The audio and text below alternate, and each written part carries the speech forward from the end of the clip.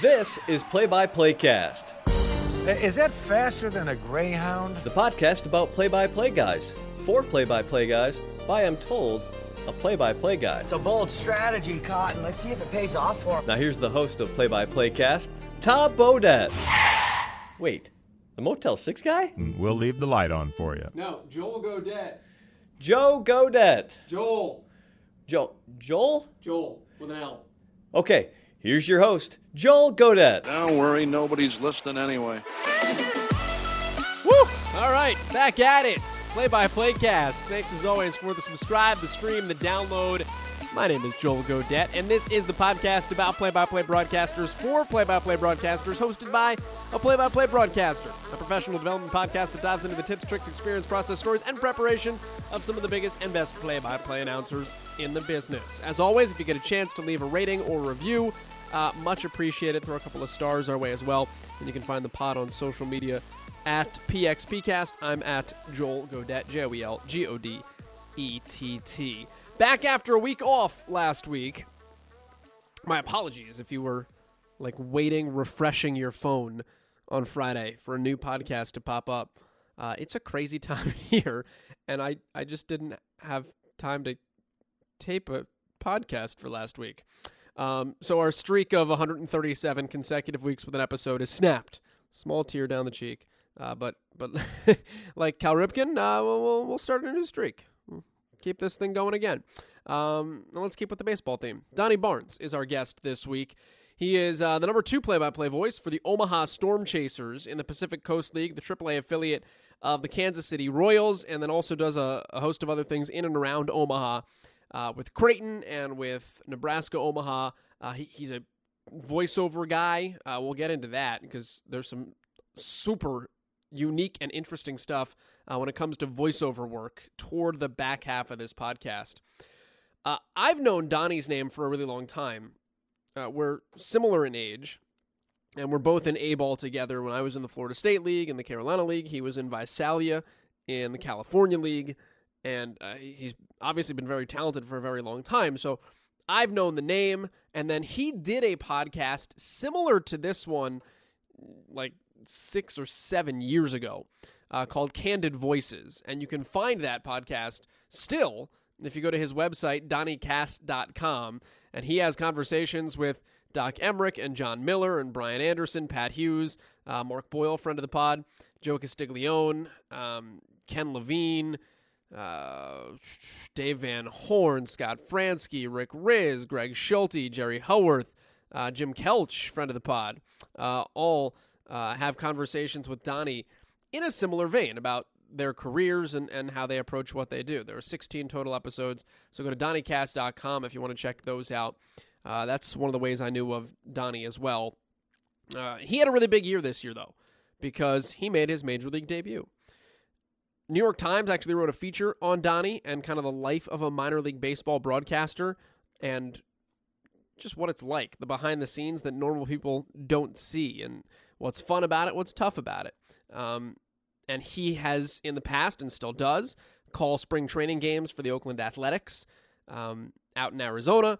So that relationship, coupled with the article in the New York Times, you can find the coverage on this if you Google it, actually led to him getting a fill-in opportunity for the Oakland A's this summer. So I got a chance to make his Major League debut. A lot of ground to cover on this podcast, from his perspectives on baseball broadcasting to voiceover work.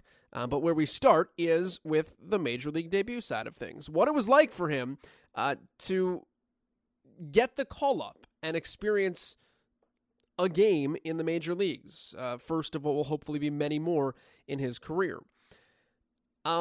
He's a prep guy, though. Big-time prep guy. And we talk about prep in this podcast. And I don't mean that from a research about the players standpoint. Obviously, he does that quite well.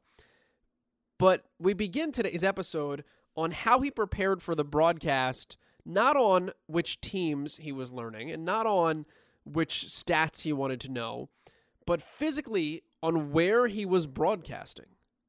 Donnie Barnes prepared to call his one game in the major leagues this summer by studying wind patterns in Oakland and studying the flight of the ball in Oakland and getting a feel for what it would be like to physically call a game so that he didn't get caught off guard, which I thought was really unique, intuitive, and brilliant, to be honest.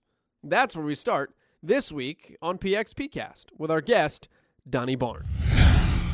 Yeah, actually I did, because I made sure that I was going to get to the Oakland Coliseum the afternoon of the day before I was going to call a game so that I could go to the game that night before, because, and you know how this is, Joel, different venues, different stadiums, especially in baseball, you have a lot of different vantage points depending on where the press box is. And sometimes that first game in a different ballpark is tough because your eyes and your brain aren't quite adjusted to those sight lines that you're not used to. And so it's harder to judge a ball off the bat and tell if it's hit really well or if it's not, and how you should inflect right away. And you want that to be instant. You don't want to be hesitating.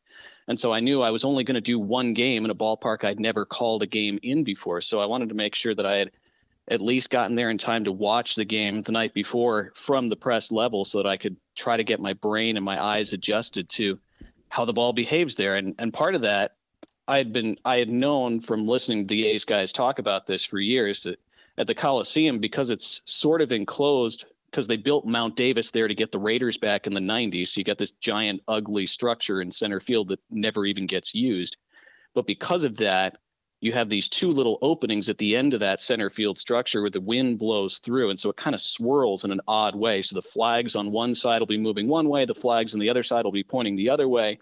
And so it can be tough to read. If you haven't called a game there before and you don't know how the wind works, it can be tough to read how the ball's going to behave on a high fly ball. So I wanted to look at that stuff the night before and get used to it before I actually had to judge a ball live in my, my first, maybe only big league game where I'm only getting to do one night. So yeah, I actually did. Did it prove beneficial?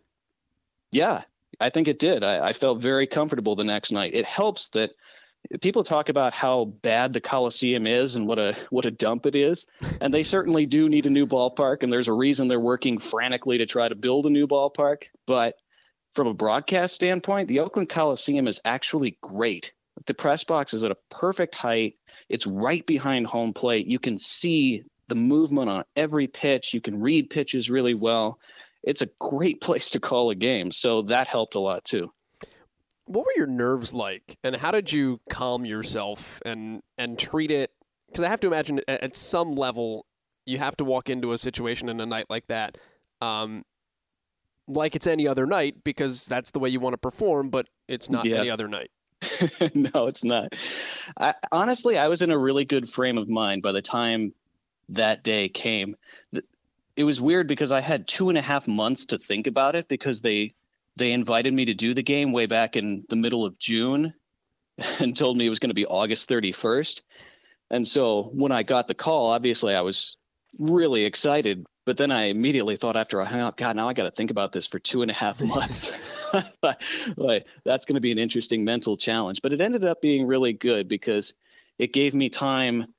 I mean, first of all, I was able to track and keep a close watch on both the Mariners and the A's for the next 2.5 months, which I always keep track of the A's anyway, but I knew who I was going to have to, who the opponent was going to be for a long time. And also it gave me time to talk to a lot of other mentors and guys who've called a lot of big league games, guys who've only called a couple. My broadcast partner here in Omaha, Mark Nasser, has done 9 Royals games over the years. So he was very experienced at that. And so I got to hear his thoughts about it. So I talked to a lot of people who all basically said the same thing, which was, look, yeah, you're going to be nervous, but just do the basics well. You don't have to do anything more than that. You're not going to tell A's fans on August 31st of a season anything they don't already know about their team. You don't have to have a bunch of fancy stories or biographical info. You don't have to do anything fancy. Just call the game. Be fundamentally solid, give the score often, pinpoint the ball. That's it. You don't have to worry about anything else. If you do those things well, you'll be great. And so I'd internalized that enough. And honestly, by the time the day got there, I just felt great. And I was really grateful. I was determined just to enjoy that day and not worry about, is this going to lead to anything else? Or is this the only big league game I'll ever get to call? I was just determined to enjoy that day, to be grateful for it, to kind of celebrate that, after 10 years of doing games and a lot of times thinking that I would never get to do a big league game, that for this one day I got to be in the big leagues. And a lot of people never get to experience that. A lot of people who deserve to experience that never do. And so I was really grateful. I felt great. And I thought I did a good job with the 3 innings I had and the pre and post game stuff I did. And it was an awesome day. Everybody was kind and welcoming, and it was great. I don't know how else to describe it other than it was great. It felt great, and I was happy with how it turned out. I know they often tell big leaguers when they get called up, don't look up. Just go out on the field and don't look at the stadium, because if you look down, it looks the same as it does in AAA. Yeah. Is there a similarity in terms of broadcasting to not looking up and just trying to put yourself in the same place you're used to? Yeah, maybe. It's kind of impossible because you are at a much higher vantage point. You'll hear players talk about the third deck effect, where when you go up to the big leagues, it's tougher to play outfield, for example, because you have that extra deck of fans that you have to deal with when you're tracking a ball that in the minor leagues you don't. So there is a similar phenomenon, I guess, as a broadcaster. I think the other thing that helped me be fairly relaxed about it was that the few hours leading up to the game were so jam-packed with stuff to do that I almost didn't have time to get nervous. Yeah.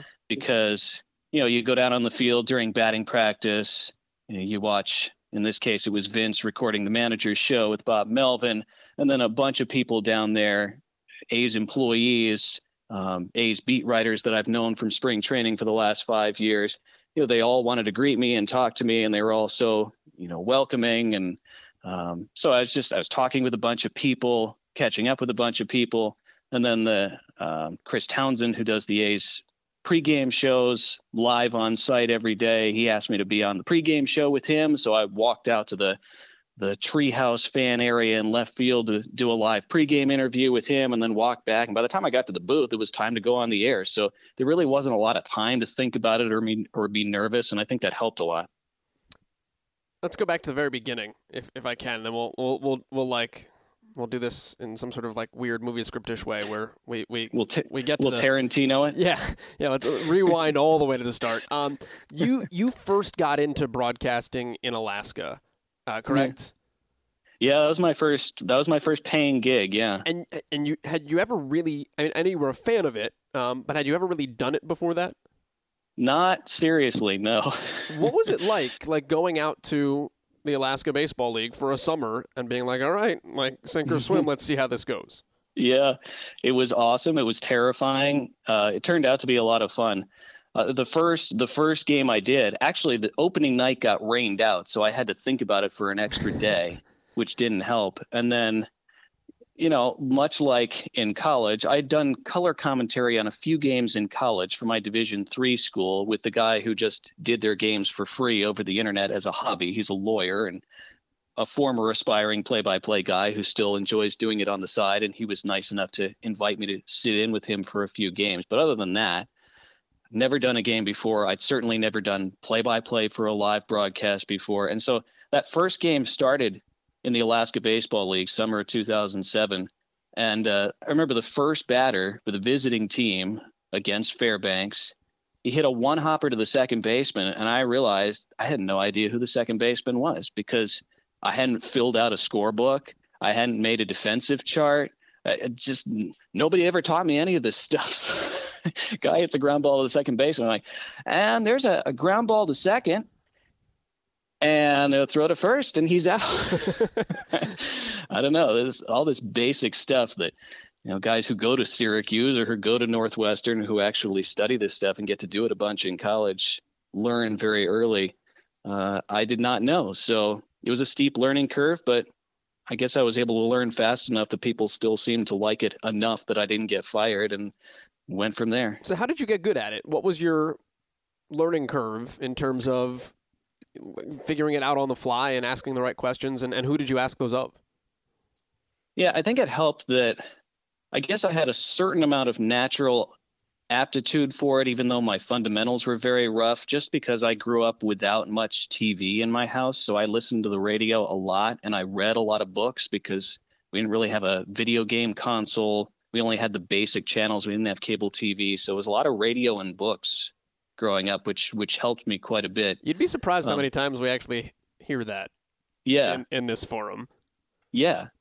I think in my case, it helped a ton because I learned how to speak and I listened to a lot of, growing up in LA, you hear all kinds of amazing play-by-play guys from Vin Scully and all the Chick Hearn. I listened to a ton, all those guys. So I think that helped give me at least a natural sort of instinct for it, even without any training. But then from there, especially once I got into the minor leagues, I started to reach out and try to make connections with a bunch of people who'd been doing it a lot longer than me, because I knew that this had to be way harder than it seemed. There had to be a bunch of stuff that I just didn't know.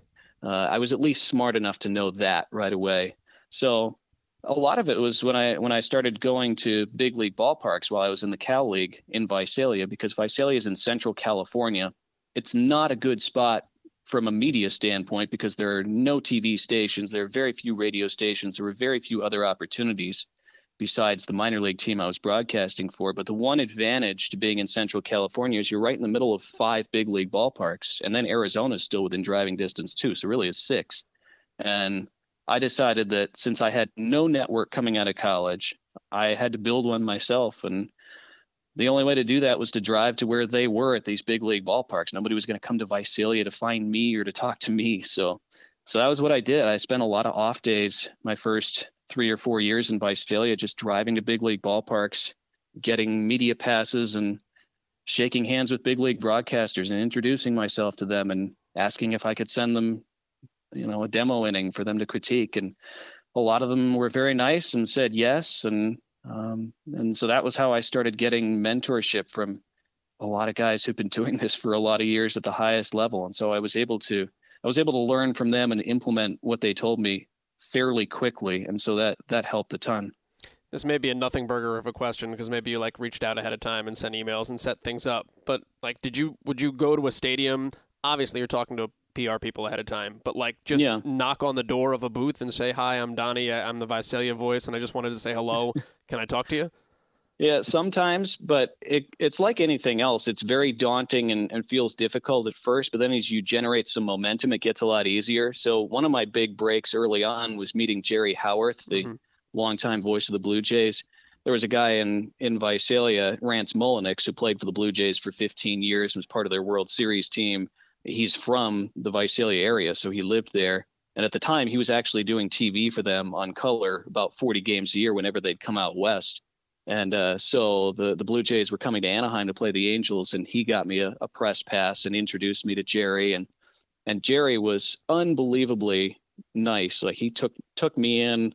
Once I sent him a sample, he was very complimentary. He introduced me to a bunch of other big league guys over email. So he really opened a lot of doors for me that when big league broadcasters came to the West Coast, I was able to email them or have him email them on my behalf to introduce me and say, "Hey, this is Donnie. He's a great young broadcaster, a really good kid. He's going to come meet you at this ballpark," So Jerry, I owe a lot to Jerry and to Rance for introducing me to him. You mentioned another name too, and that was that you grew up listening to Vin Scully.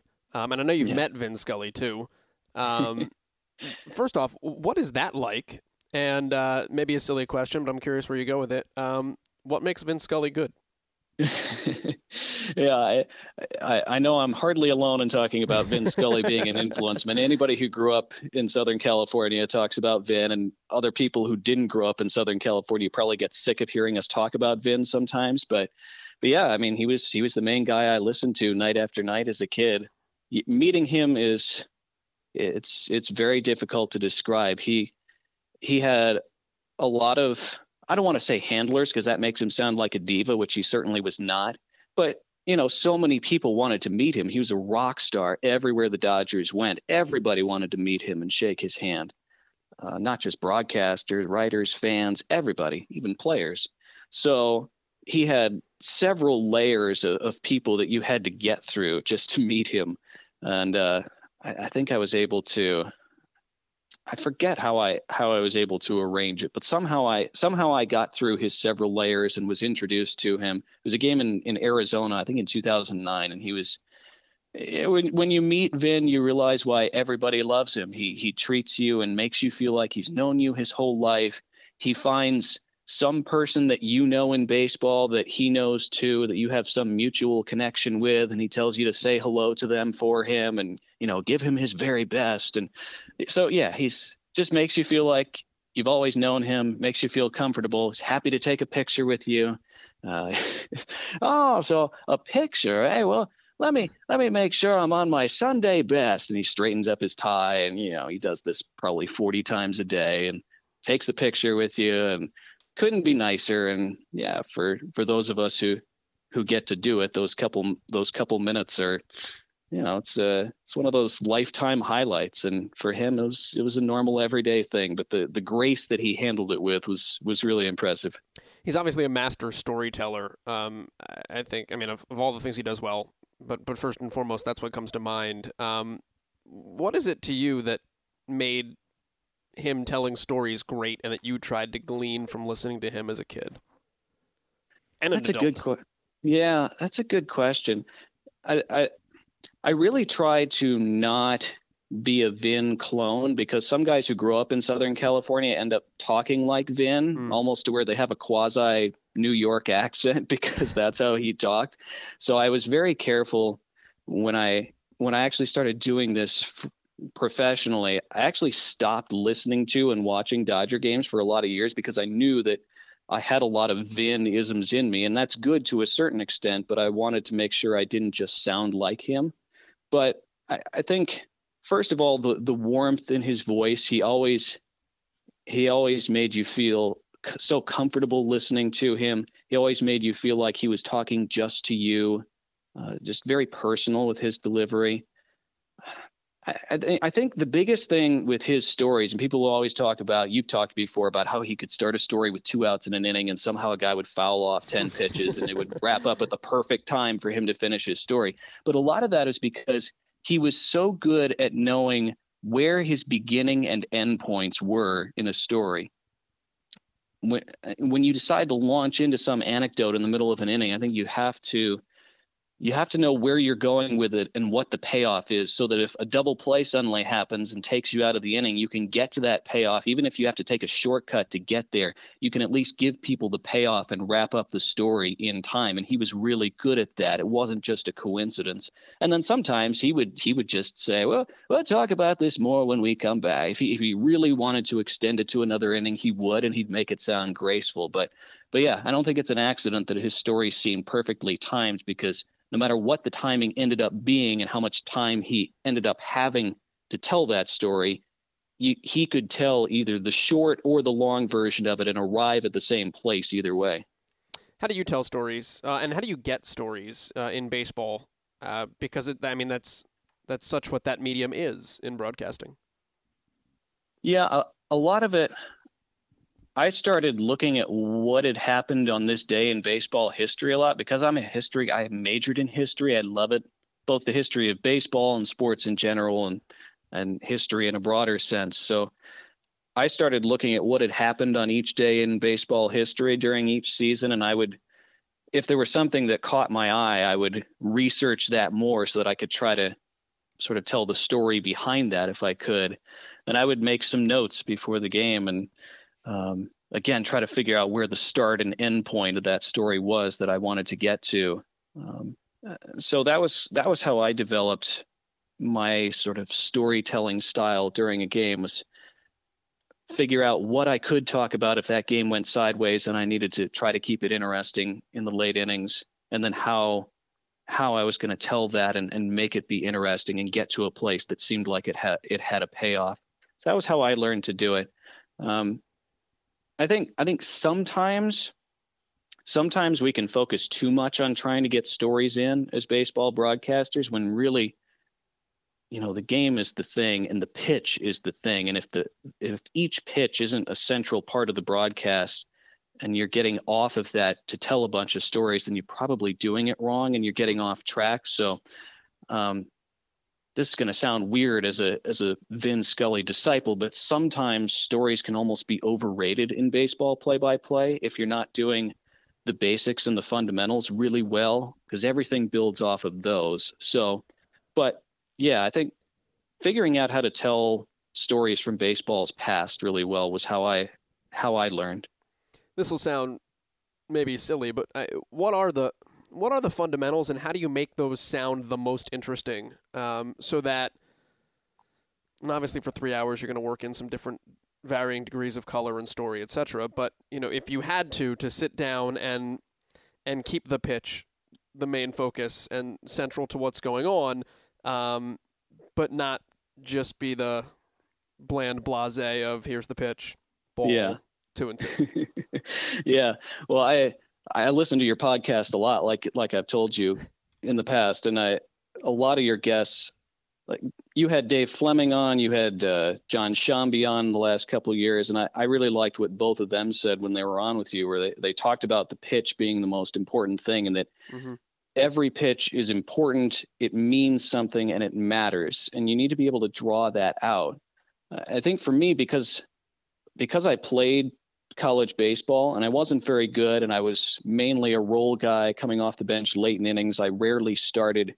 But when you play college baseball, you gain a real appreciation for the fact that every game is really important, especially in college, because you only play at my level, we played 30 or 40 games a year. So every game means a lot.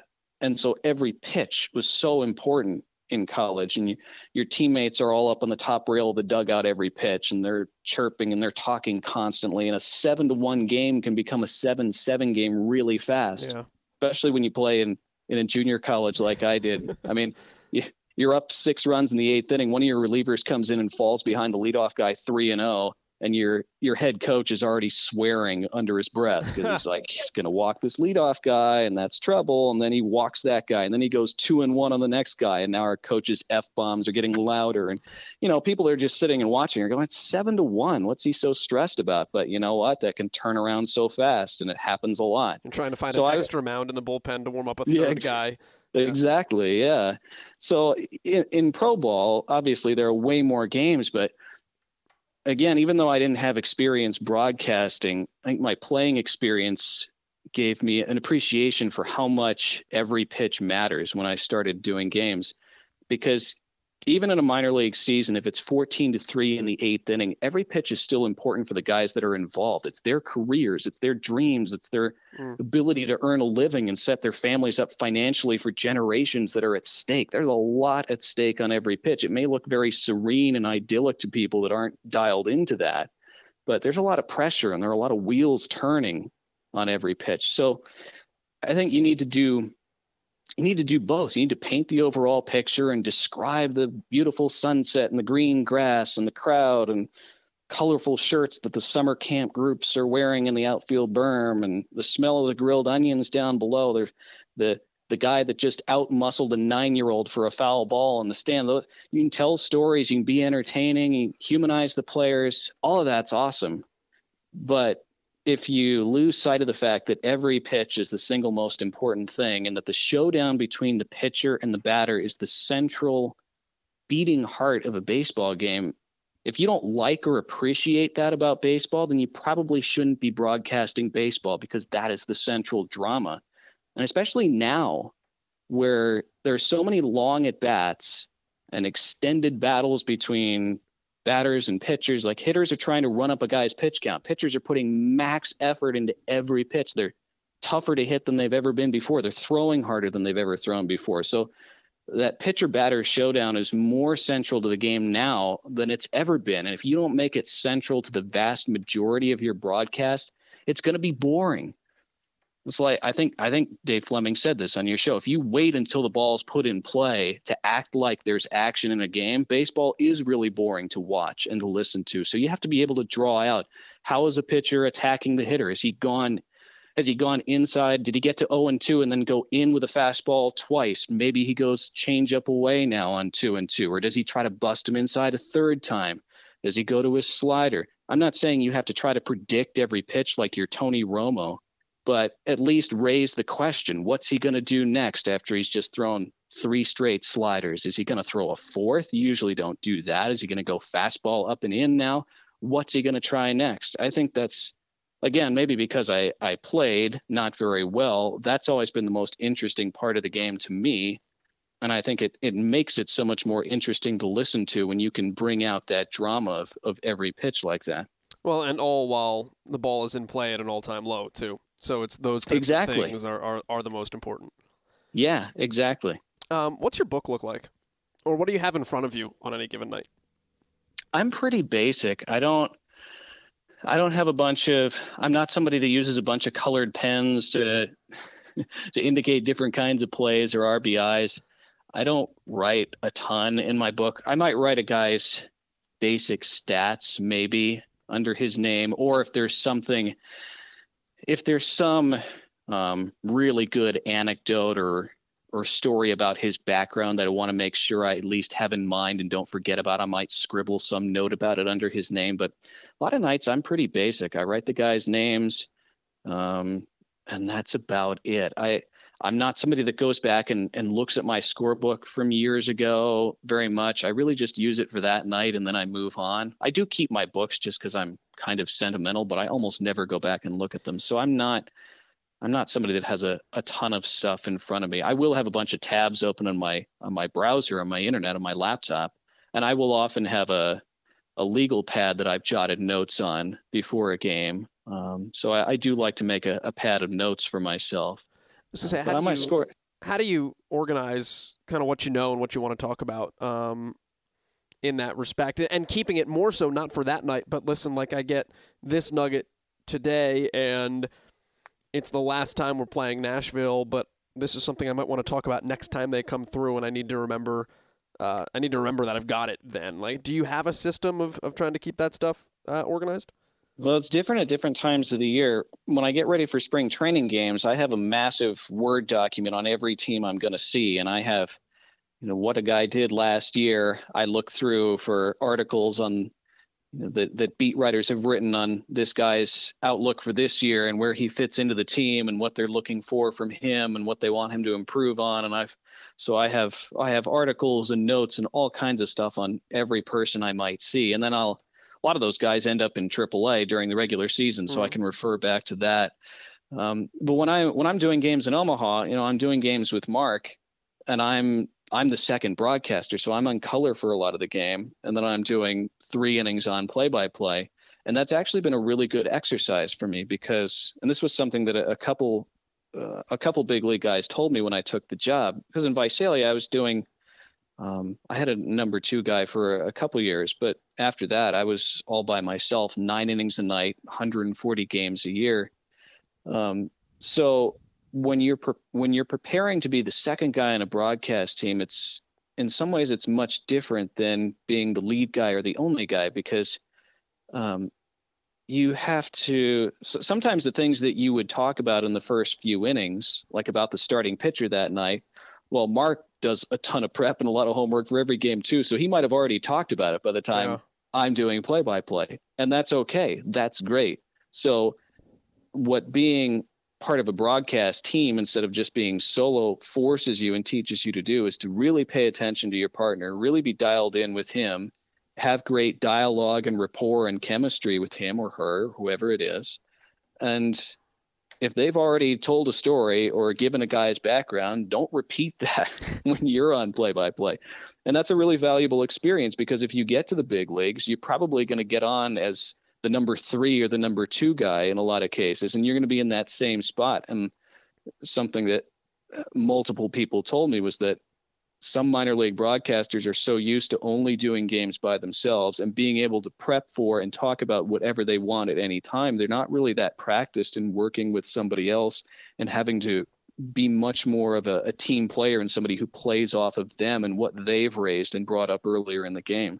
So that's been really good for me to learn how to do. It's interesting you mentioned that because I've never. My first year in minor league baseball out of college, I had a partner.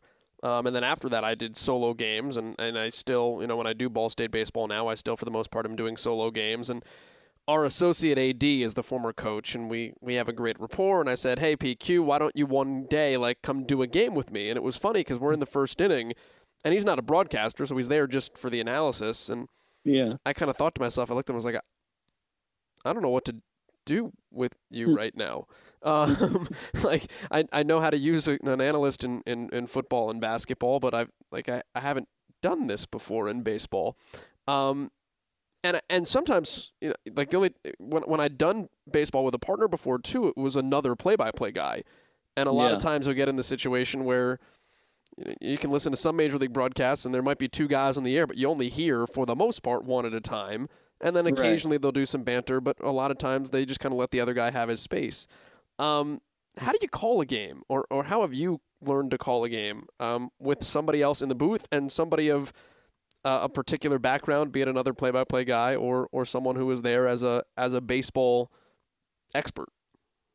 Yeah, I think a lot of it, I wouldn't beat yourself up about not knowing what to do for one game with an analyst when you don't usually have one, because it is really hard. And especially if you haven't worked with somebody before or they haven't done much broadcasting before, it can be even more challenging. So it's usually not something that you are really good at right away in that first game with somebody else. It takes time to build that chemistry and that rapport.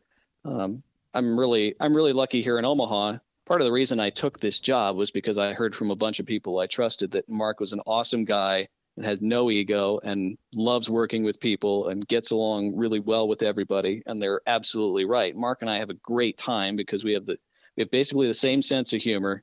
Like, we're 15 years apart, but we laugh at the same things. We have the same opinions on a lot of things. So we work together really well, and our timing and our ability to anticipate what each other's going to say. And when I'm on play-by-play, I can just see out of the corner of my eye, Mark kind of cock his head toward me, and I know immediately he's going to say something, and I turn to him, and that's the kind of rapport you develop, but you can only do that over time and working with somebody. So it's probably not going to happen on that first game with someone, and that's okay. But I think if you're like doing some basketball TV now, I've been working with a couple different analysts who were former players for the school I broadcast for here in Omaha, who had never done any kind of TV or analysis work before. And so that's been interesting, trying to talk and coach them through and learn how to work with them and have them learn how to do this on the fly. And I think just encouraging them to keep it simple, but also encouraging them to speak up when they see something that perks their interest, and making sure they know, if they're a former player or coach, making sure they know that that they see way more things that I'm never going to see, and that's part of their gift and their ability to bring that out and help people at home see that.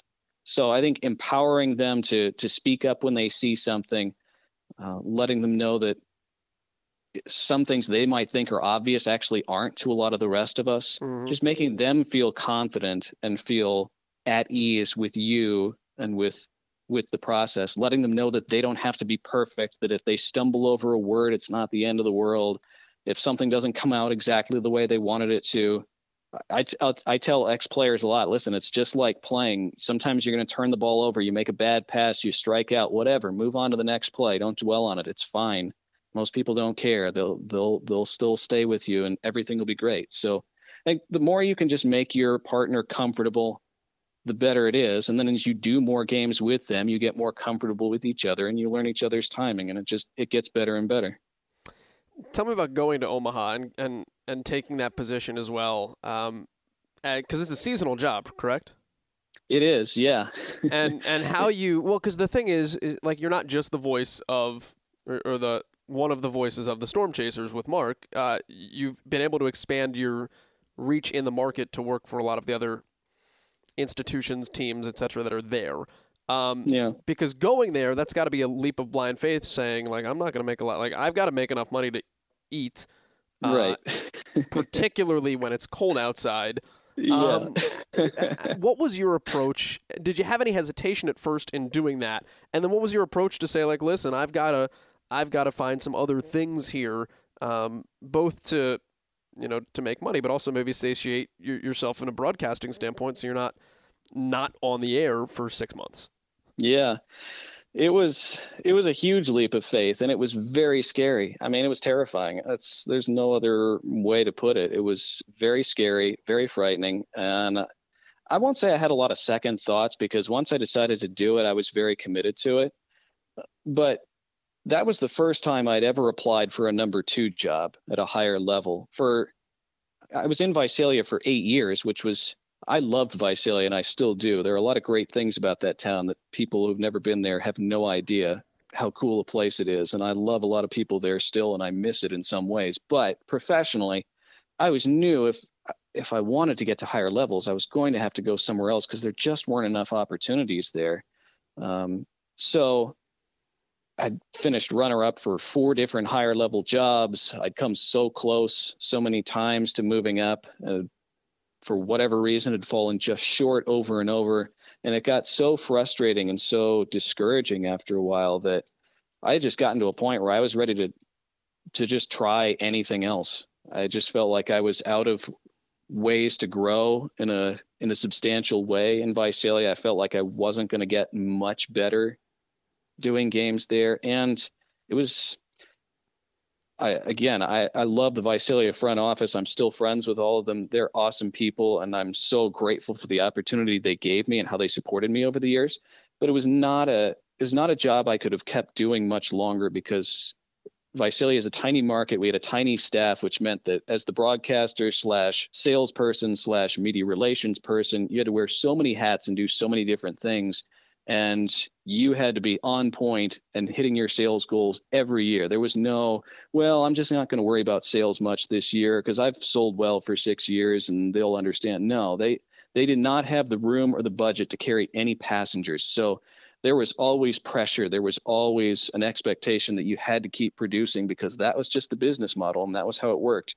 And then you're also going to update the website and you're going to run social media and you're going to call 140 games and travel with the team and then start helping plan and brainstorm for the next season as soon as one ended. And it really ground me down over 8 years.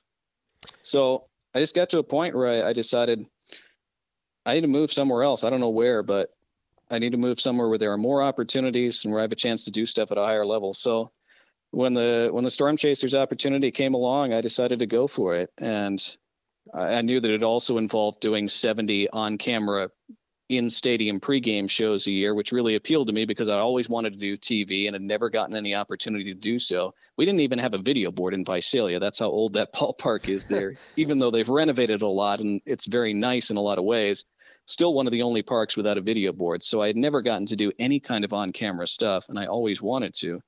So I knew this would get me to AAA. B, it would get me in front of a camera a ton of times and give me a bunch of reps in a short amount of time to try to get comfortable doing that. And I just decided, and I'd always wanted to get into voiceover work and find a way to make that be a big part of sort of freeing me up to do other stuff and not have to be tied down to an office job and all these other administrative and sales things throughout the rest of the year. So yeah, amen. Yeah. And so I had already started to take steps in that direction. I had already gone down to LA that January, just turned out a month before I got this Omaha opportunity. I had recorded a professional voiceover demo with a guy in an LA studio who that's all he does. And it turned out really awesome because he made it sound that way. And so I had always wanted to get into voiceovers and find a way to make that work. And I just decided, all right, I'm going to move to Omaha. I'm going to get myself to AAA. I know that there are a couple other Division I schools there, and maybe there's stuff I can do with them in the off season. And I'm going to figure out a way to try to make money doing voiceovers from home during this baseball season, since I won't have to go into the office every day and I won't have to show up till 3:00 in the afternoon every day. I knew I was going to have the rest of the day free to work on trying to build up some kind of voiceover income. So I just decided I was going to do it, and I would have no other choice other than to find a way to make it work. Sometimes when you feel desperate and you feel like you're out of options and you feel like you're so craving a new challenge and some kind of new or different horizon, it can be a really powerful thing because it makes you do things you normally wouldn't be willing to do, and it makes you take risks you wouldn't normally feel bold enough to take. And I think that was the case with me, and it ended up working out well. What was it like the first time you heard your name on a Denny's ad? Well, the thing with Denny's is it's an internal, a lot of these things that I do with some of these companies is just internal employee training. So I've never been on, yeah, I know. So I've never been on a national ad or anything like that. Voiceover is a lot like broadcasting in that most people who aren't in it only see the Jim Nances and the Joe Bucks of the world and assume that if you're not at that level, you must not be a success. But, we all know that there are people having a great life in small town radio in South Dakota. There are great gigs everywhere, and there's a lot of work at a lot of different levels. And voiceover is like that too, especially now. Once you start paying attention to all the places you hear voices, you realize, well, somebody had to record that. Somebody had to record that. There's a ton of stuff. So there's a lot that's below that tip of the iceberg that you don't think about. And so a lot of it is employee internal training. So for Denny's, they were going to some kind of new internal software that all their employees had to learn. And so they ended up having me voice the training videos to teach their employees how to use this internal training or this internal software that they're switching to. So a bunch of employees who probably were rolling their eyes at having to learn this new system got to listen to me explain to them what this new system does and how it works. So I'm sure I am their favorite person. Yeah, you never really thought about who has to be the voice on the like the sexual harassment video. It's yeah, and I've done those.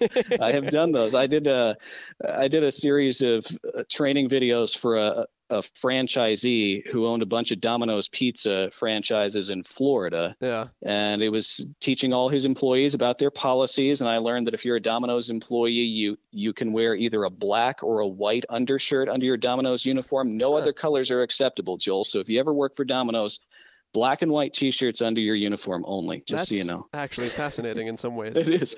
You do. You learn a lot of random stuff. I just voiced one for a guy who's he runs apparently a website called BritishShorthairs.com, which is all information about British short hair cats. Okay. And so I just learned randomly that British short hair cats, you should not give them milk after they're kittens because they can't process it anymore and it'll make them sick. I did not know that. So yeah, you learn a lot of random stuff. It's kind of fun in that way. Has any of that ever become applicable on a baseball broadcast? Oh, that's a good question. Because I feel like there's got to be a place for British short hair cats at some point. Well, I just learned that one, so I haven't had a chance to work that in yet. We'll see how that comes up. But I've done a lot of sort of medical or medical related things. So I've ended up I'm voicing a series of long videos right now for somebody who's putting together this anatomy course that's designed to teach muscular and bone anatomy to, I guess, kids and high schoolers. So it's written in a really fun way, and it introduces a bunch of characters to help you remember the different bones and muscles and groups and structures. And so I've learned a lot about different muscles in the body just from doing that sometimes when we travel for women's basketball and I room with our athletic trainer and he talks about a certain muscle, I know what that muscle is now. That's kind of cool. So I don't know if I've really used a bunch of it in a broadcast yet, but I do feel like I have a lot of random knowledge that might come up at some point. I guess it never hurts.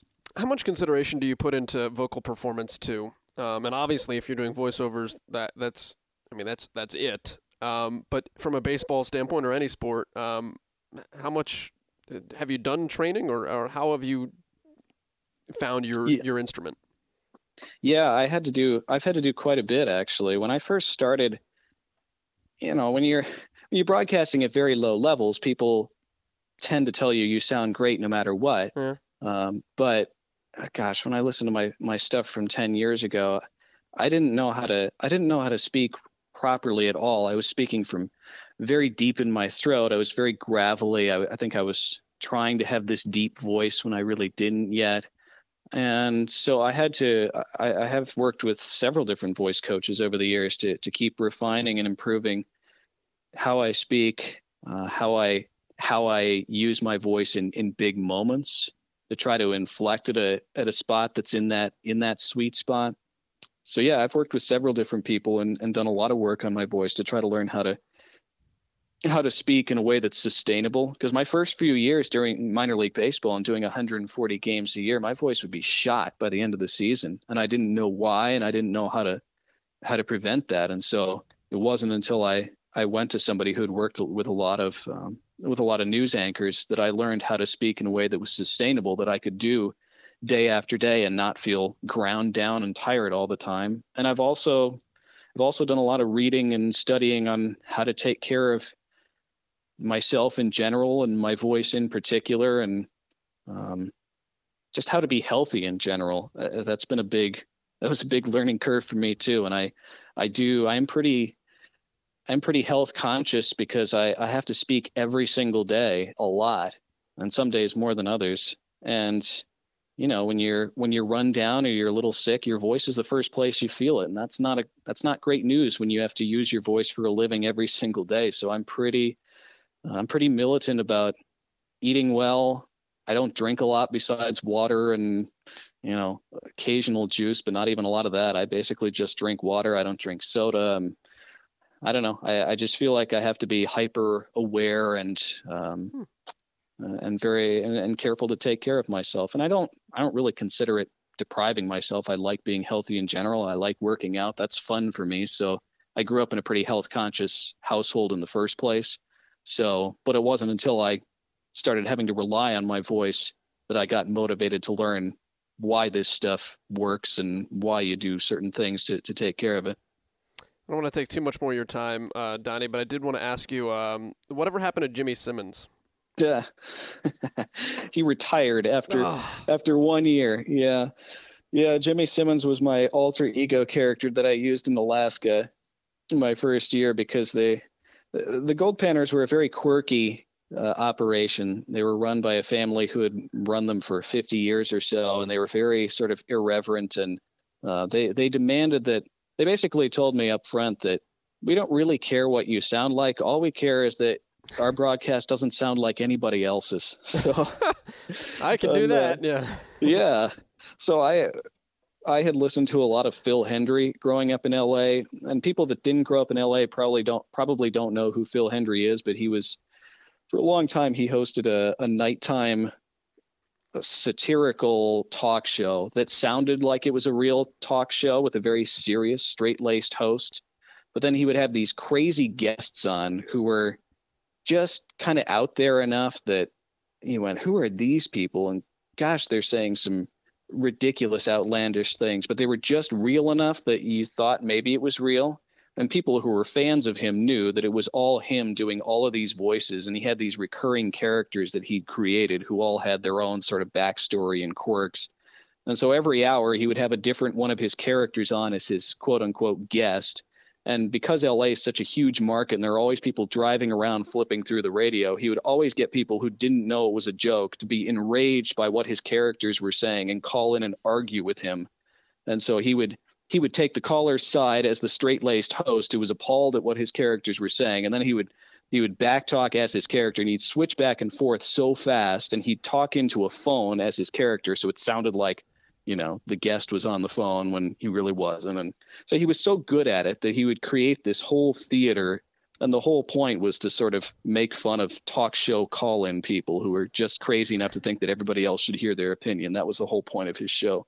So I thought it was brilliant, and so I decided to have an alter ego character in Alaska. That would be my way of separating myself. And it's the kind of thing that you do before you realize just how hard it is to do the thing the correct way, like the normal way. You assume that's easy, so you need to do something that's totally out of the norm. And then once I learned how to, the things that I actually needed to work on to be an actually competent play-by-play broadcaster, I decided that was not really something I needed to keep doing. But for one summer, it was fun.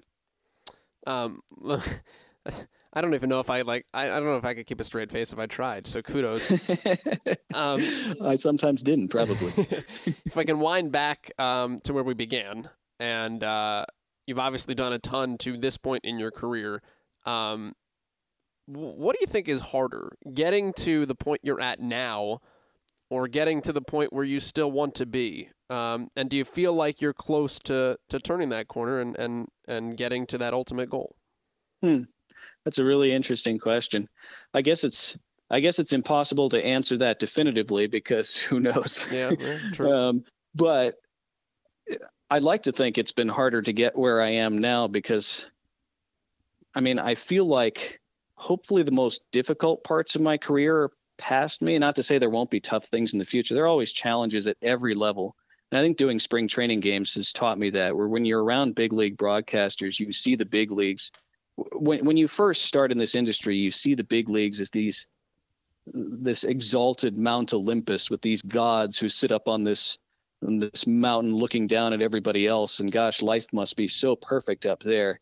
Then when you actually meet big league broadcasters and you talk to them, and if you're around them for a month out of every season, you realize that A, they're just people, and B, they still have normal people problems too. Sometimes they still face the same difficulties that a lot of us do. So I think I've been able to internalize that, yeah, the big leagues are great, and there are a lot of great things about them or about getting there, but it doesn't, if you're looking to that, or you're waiting to be at that level to be happy or joyful or content or to feel good about yourself, it's going to disappoint you, because it's like it can't hold that ultimate weight of being the ultimate point of your life or your whole existence. It was never designed to do that. So I think just persisting to be where I am now, I'm, like you said, I'm not a network guy. I'm not a full-time big league guy. I'm not Adam Amin or Joe Davis or anybody like that.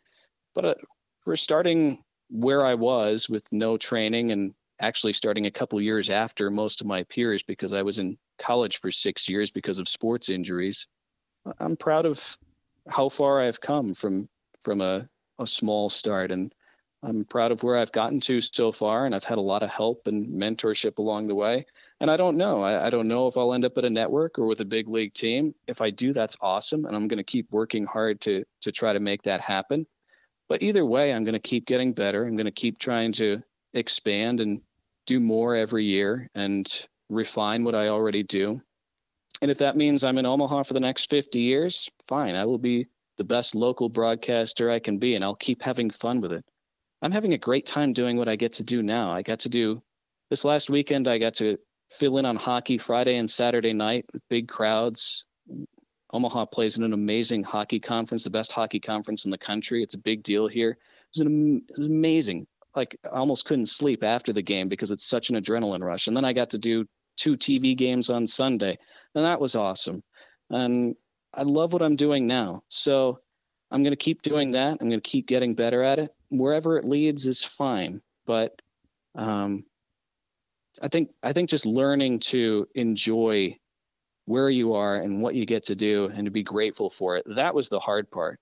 Hopefully everything that comes after this, while it'll still be challenging, I don't think it'll be as hard as learning that lesson was. So I don't know if that's really an answer, but no, that's a great. that's the best I've got right now. Yeah, that's a great perspective, and I appreciate you sharing that, and kind of giving us that look at it, because it's easy to get lost in that journey sometimes.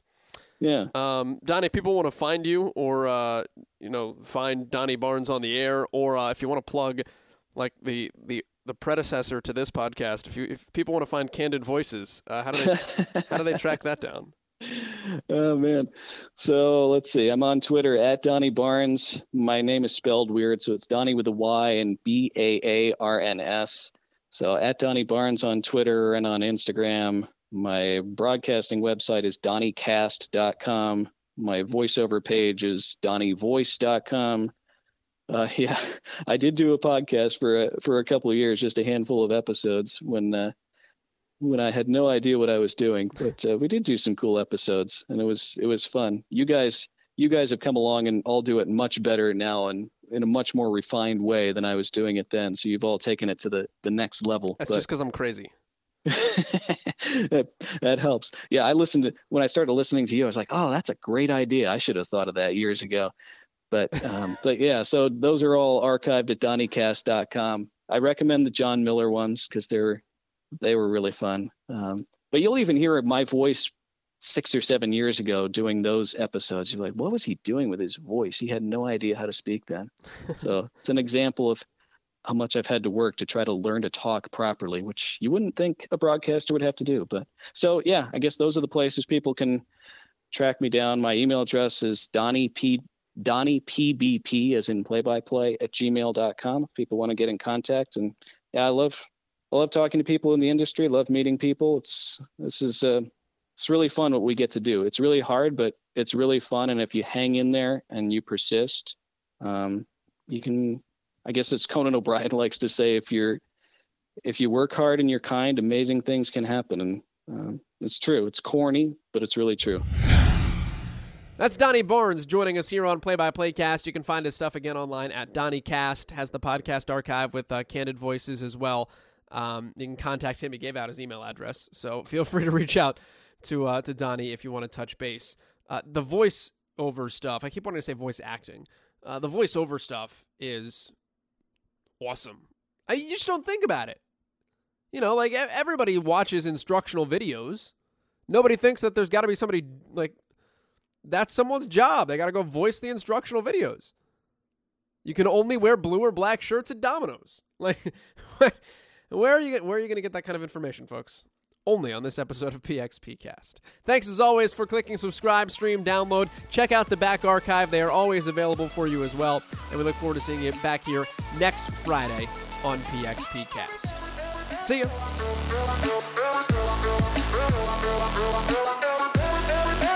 And that will do it from St. Louis, where the score is inconclusive.